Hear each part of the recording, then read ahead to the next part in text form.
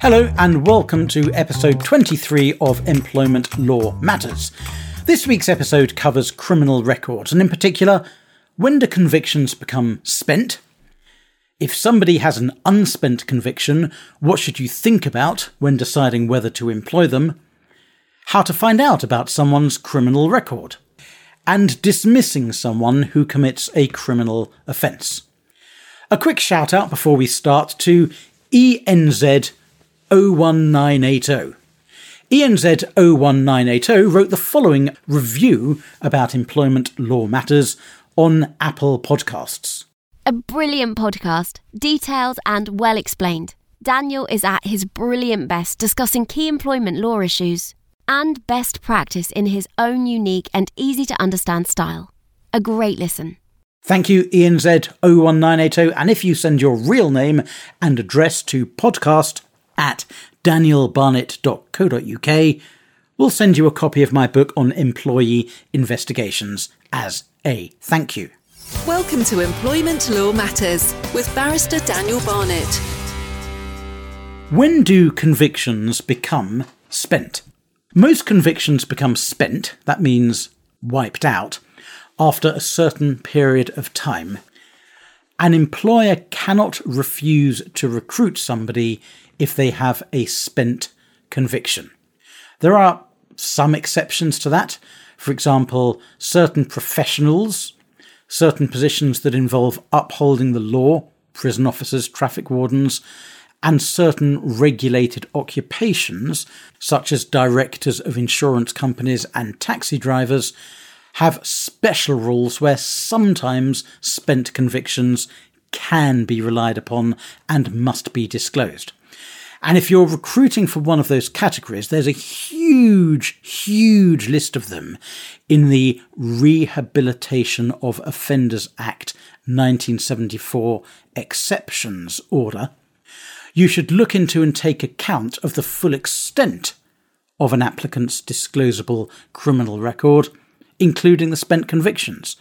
You might find you're legally prevented from employing them because their criminal background is incompatible with the role.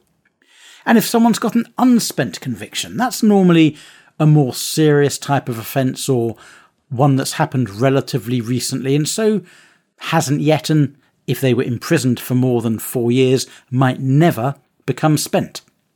They remain current, and the fact they exist will be of concern to potential employers. You can refuse to recruit someone because of their unspent conviction. But many employers like to take a more nuanced view on a case-by-case basis. So if you're trying to decide whether to employ somebody with an unspent conviction, think about these 6 things. Number 1, is their criminal record relevant to the role applied for?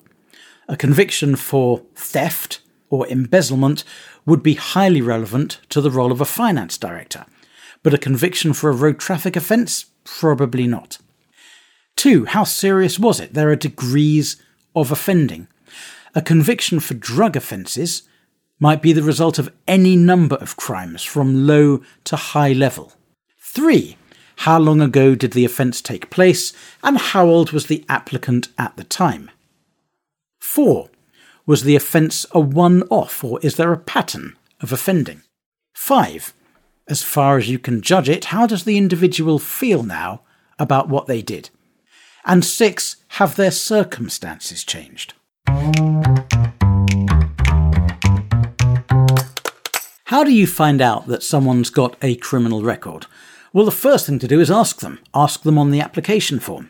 If they lie on their application form about having an unspent criminal conviction and you discover that they have one at a later date, that will be a compelling, some other substantial reason dismissal, the fact they lied on their application form. As a general rule, you should probably wait until you've decided to appoint someone before checking their criminal record. And the most sensible way to do this is to make sure your offer of employment is conditional on the appropriate checks. That means if the appropriate checks come back with a negative result, the offer can be withdrawn. When carrying out a standard DBS check, You'll be told of any spent and unspent convictions and cautions, and any police warnings or reprimands. An enhanced check gives you the same information, plus any relevant police information, and any information stored about the person that might be relevant to the job, such as the applicant being on a list of people considered unsuitable to work with children. Only certain employers for certain job roles can get enhanced DBS checks, and if this standard DBS check discloses spent convictions, you mustn't rely on them, you mustn't refuse the job on that basis. You've got to decide how much weight to apply to any criminal record. I mentioned some factors to think about a moment ago, here are some more.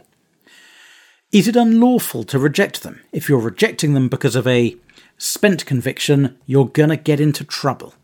Are there any industry-specific regulations or guidance to take into account? What explanation has the applicant provided? What do their references say? And would a probationary period help? So, what happens if you discover that an existing employee has a criminal record that you didn't know about? Can you dismiss them? Well, it will depend on the circumstances. According to Section 4.3b of the Rehabilitation of Offenders Act, the failure to disclose a spent criminal conviction is not a proper ground for dismissing an employee. That's assuming, of course, they don't fall within the exceptions order, which I mentioned before. If the conviction was unspent, yet they lied about it on an application form, that will often be, as I've said, some other substantial reason for dismissal. If you didn't ask the question about whether they have a criminal record at the time you employ them, it's harder to justify the some other substantial reason dismissal. Criminal records issues don't normally present that much of a problem, which is why this is quite a short episode. The one thing you've really got to be careful about is taking any form of retributive or retaliatory action against somebody who has a spent conviction. I experienced this recently with an employer who had a little bit of a problem with an employee who had been discovered to have a conviction for quite a nasty sex offence, but the conviction was spent. That meant he didn't have to disclose it to his employer when he got the job, and indeed he didn't. But his colleagues at work found out about it through Googling him, and they suddenly got very hostile and wanted him dismissed. Now, they have dismissed him. They've dismissed him for some other substantial reason, being the reaction of his colleagues who are now refusing to work with him. But I think there's a risk they're going to run into real trouble in a tribunal, because the fundamental underlying reason they've dismissed him is because of a spent conviction.